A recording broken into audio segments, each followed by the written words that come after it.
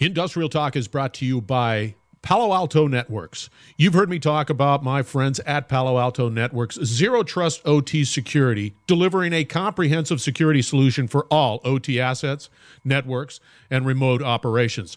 But did you know that the Palo Alto Network solution provides over 1,100 app IDs for OT protocols, over 500 profiles for critical OT assets, and over 650 OT-specific threat signatures? Now that's best-in-class security delivered. Learn more about Palo Alto Network's Zero Trust OT security solutions and how you can achieve 351% ROI over 5 years. Learn more about the Palo Alto Network solution by going out to paloaltonetworks.com. That's paloaltonetworks.com. No, I hope not. Welcome to the Industrial Talk Podcast with Scott McKenzie. Scott is a passionate industry professional dedicated to transferring cutting-edge, industry-focused innovations and trends while highlighting the men and women who keep the world moving. So put on your hard hat, grab your work boots, and let's go. All right, once again, thank you very much for joining Industrial Talk, and thank you for your continued support of this ecosystem that is dedicated to industrial professionals all around the world. You are bold, you are brave, you dare greatly, you innovate, you solve problems, and you make the world a better place. That's why we celebrate you on Industrial Talk. You deserve it. I'm pointing at you in the video camera right there and then. All right. As you can tell by the buzz in the background, and everybody's eating in front of us, and we're getting all very envious of the eating. Whoa. Somebody just showed me and flashed some food. Yeah, we're at SMRP 31. And if you're not here, you're missing out on the food, but you're missing out on great professionals, all focused on solving problems and talking to you about reliability, asset management, and maintenance. They're all here. And you need to be a part of SMRP. Yep. You do. You need to go out to smrp.org, get engaged, meet great people like Mike and others. Mike's on the podcast this time around, but you get to meet Mike and others who are passionate about asset management, reliability, and maintenance, and everything in between, and the philosophy behind it, and the technologies and the innovations. It's all happening at smrp.org. Once again, Mike's in the hot seat. Mike Holloway. SGS is the company. Let's get cracking. Hi, Mike. Hey, thank you very much for inviting me over. I appreciate it, Scott. Oh, it's so cool. I think the last time we saw each other was Raleigh. It was last year. Yeah, it was in a bar. It's always in a bar, Scott. I was going to say. I do my best work in the bar. I was going to say, and you were pontificating quite a lot. It could be the case because I've been fortunate enough to have the ability to take a lot of free time and think. And then you mix a little alcohol in there with great people like yourself, and you never know what the heck's going to happen. Oh, it's all good. It's all fantastic. And I see you got a beer, because it is eating time right now. It sure is. And I'm not eating. And I believe in my liquid bread. Yeah, I don't know. There it is. Son of a gun. All right. For the listeners out there, Mike, give us a little background, a little 411 on who you are, because you've been around the block a couple of times. Yeah, actually. No, I've been in the business for about 37 years. Everything from research and development on through to product development, technical marketing, and even sales, and really spent several years developing programs to train people in passing some various certifications. I worked for an oil company for 15 years. I worked for one oil analysis company for 5. Now I'm with a new one, SGS, out of Geneva, Switzerland.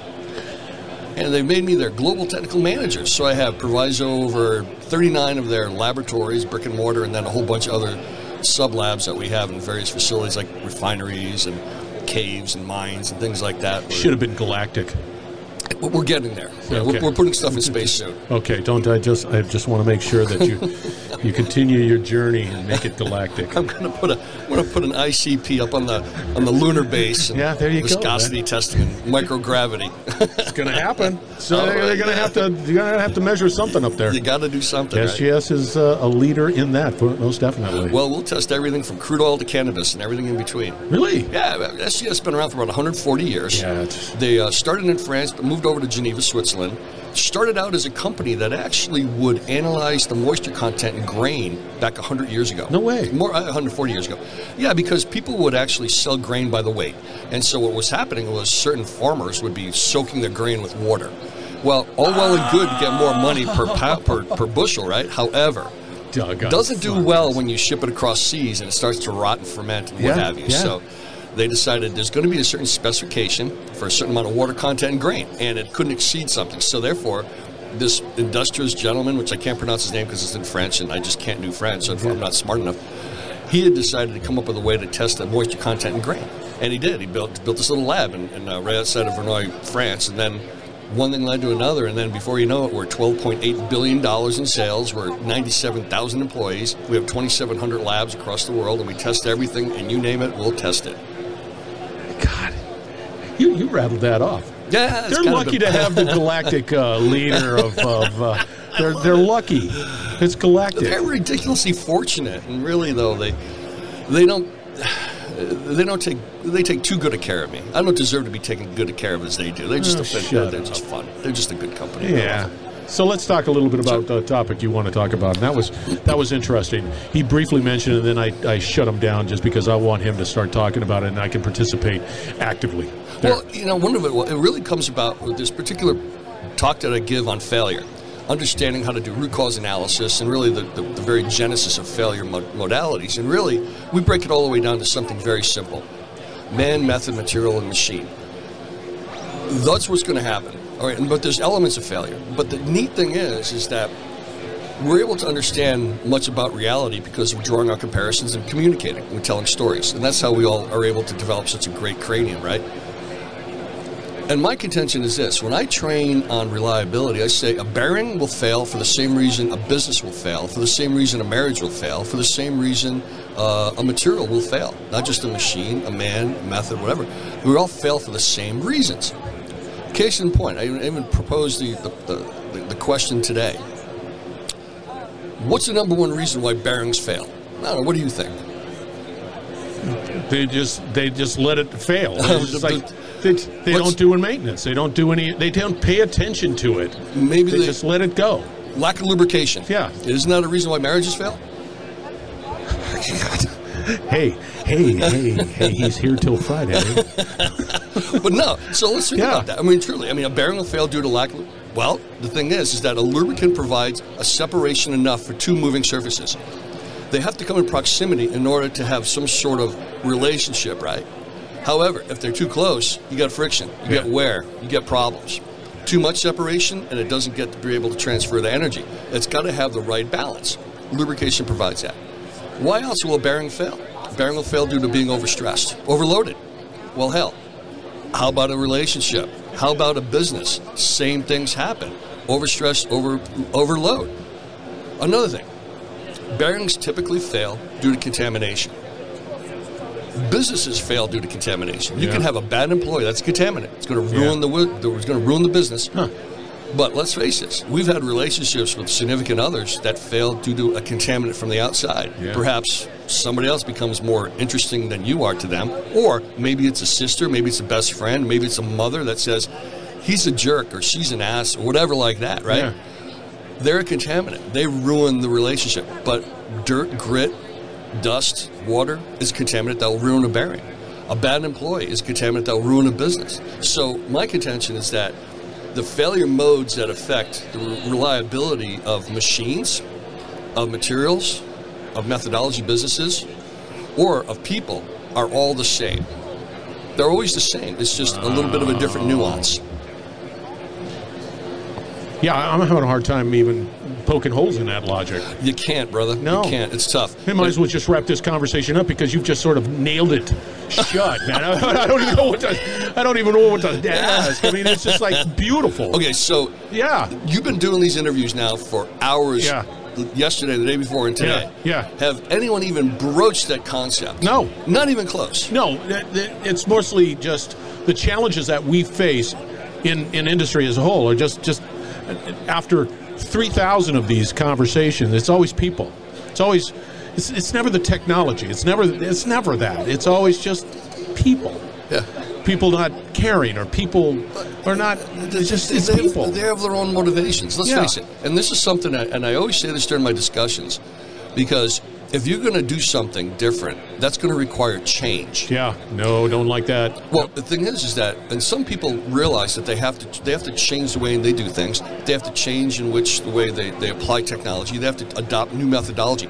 If you take a look around, there's all kinds of new stuff here, and really, it's all really good.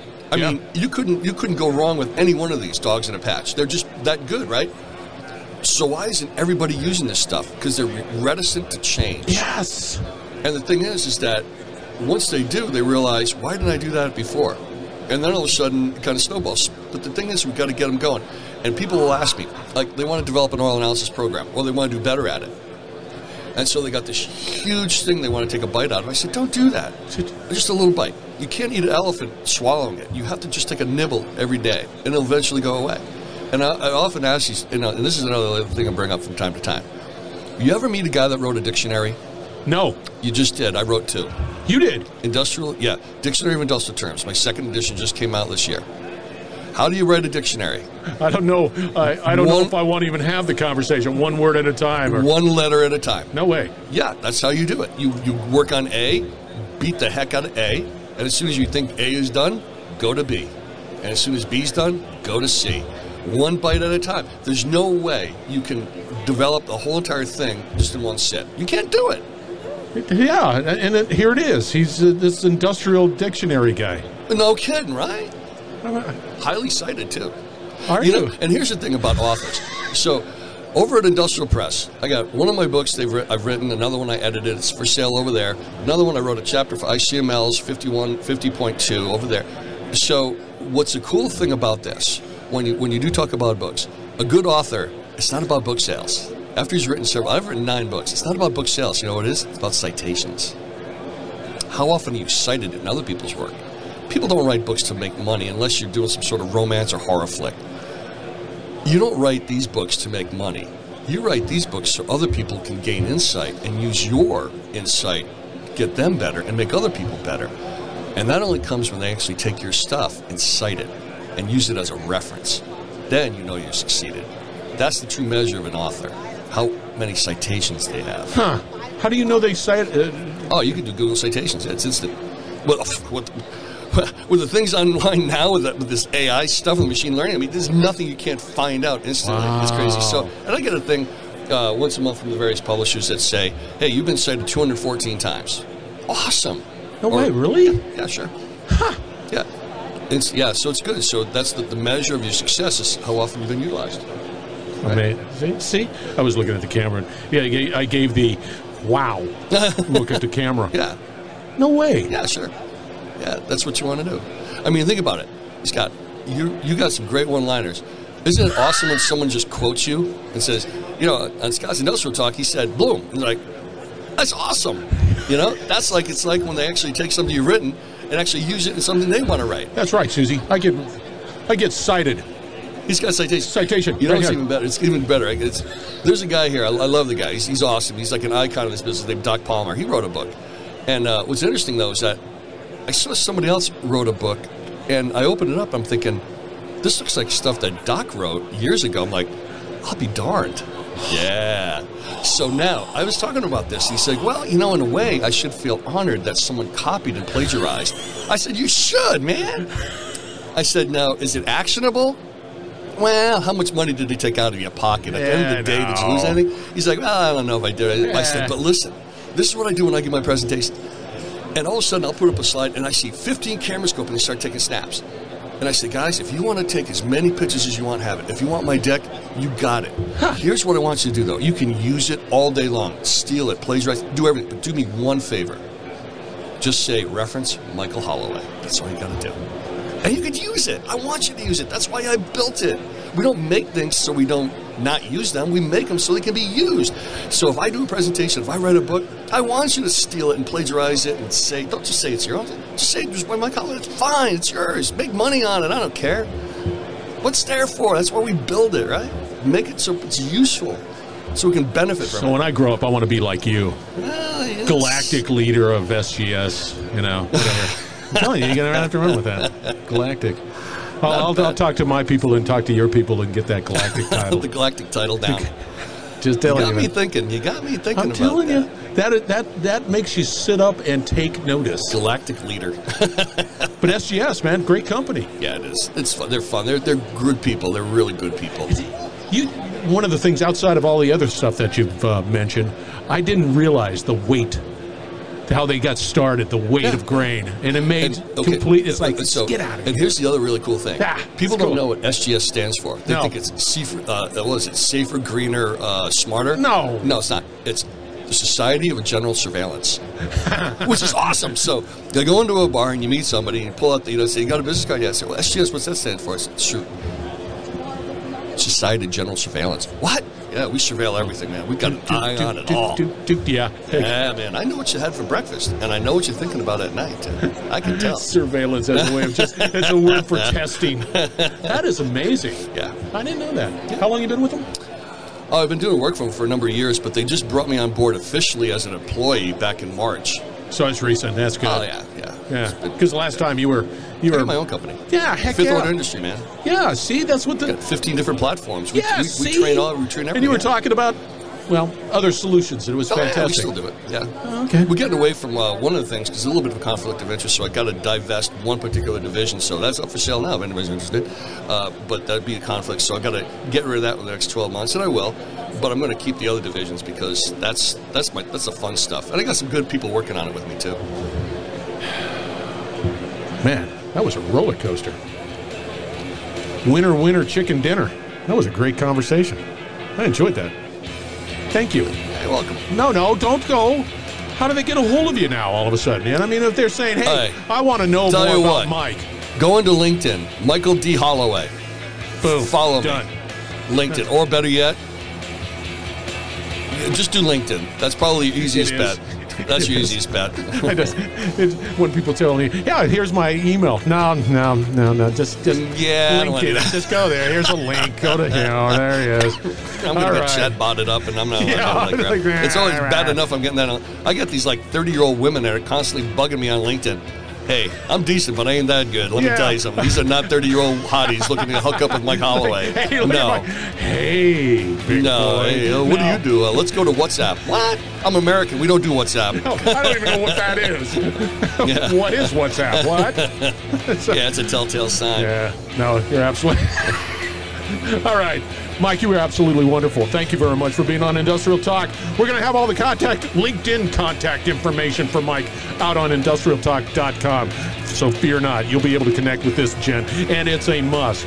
He'll change your life. That's how important he is. Galactic. Right there. Change your life. All right, we're broadcasting from SMRP 31 Annual Conference. It is the largest one they've had so far. I didn't know that.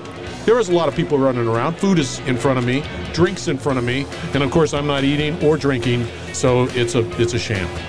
But anyway, you need to go out to smrp.org. smrp.org, get engaged, get a part of the symposiums and all of this stuff, and if you're not here, you need to be here next year because it is going to be bigger, better, stronger, faster right here. We're going to wrap it up on the other side. Stay tuned. We will be right back. You're listening to the Industrial Talk Podcast Network.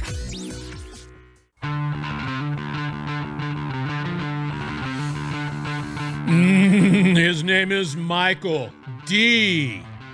Holloway. That's what his stat card says out there. Also in his stat card name, he has in parens, Houston, Texas, and then Texas. He has it all. That's his name out there. Your call to action, your to-do list edition is to connect with Mike. You listen to his conversation. He has mad skills and a great way of looking at asset management, reliability, maintenance, and everything in between. All right, SMRP, put that on your calendar as well for next year.